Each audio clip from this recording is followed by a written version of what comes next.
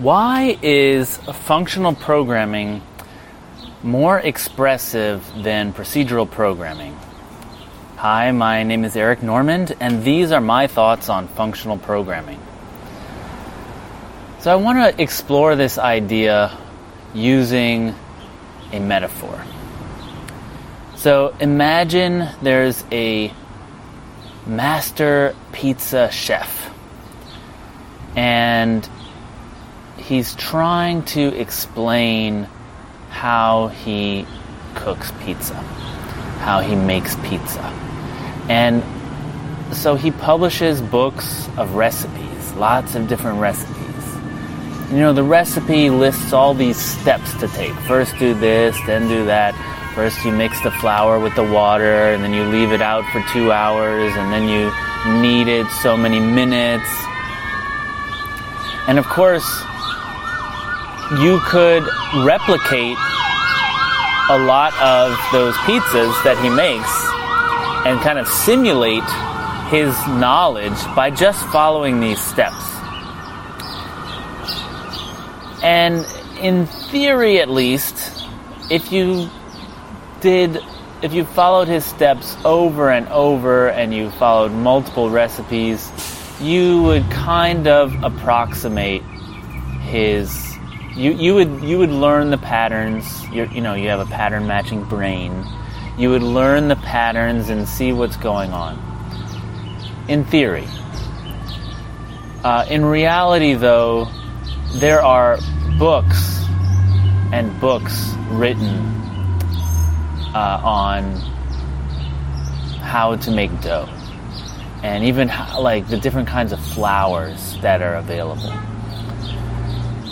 There's a lot of deep knowledge going on there that you could never replicate in a series of steps.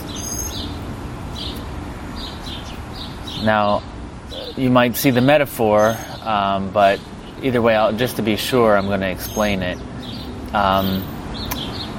In procedural programming, and I'm including object-oriented programming in this, because it is just a series of what methods are you going to call. In procedural programming, all we have to express are steps to take. We know it's Turing complete, so we're not gonna go there to that discussion. But you have this series of steps that can make a pizza, or that can calculate an answer, can figure out what emails to send, do whatever needs to be done to keep your car on the road, right? But the programmer, the person writing that program, has all the knowledge in them.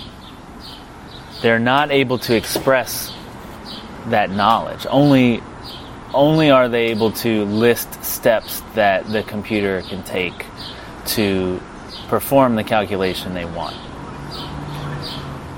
What functional programming does is it gives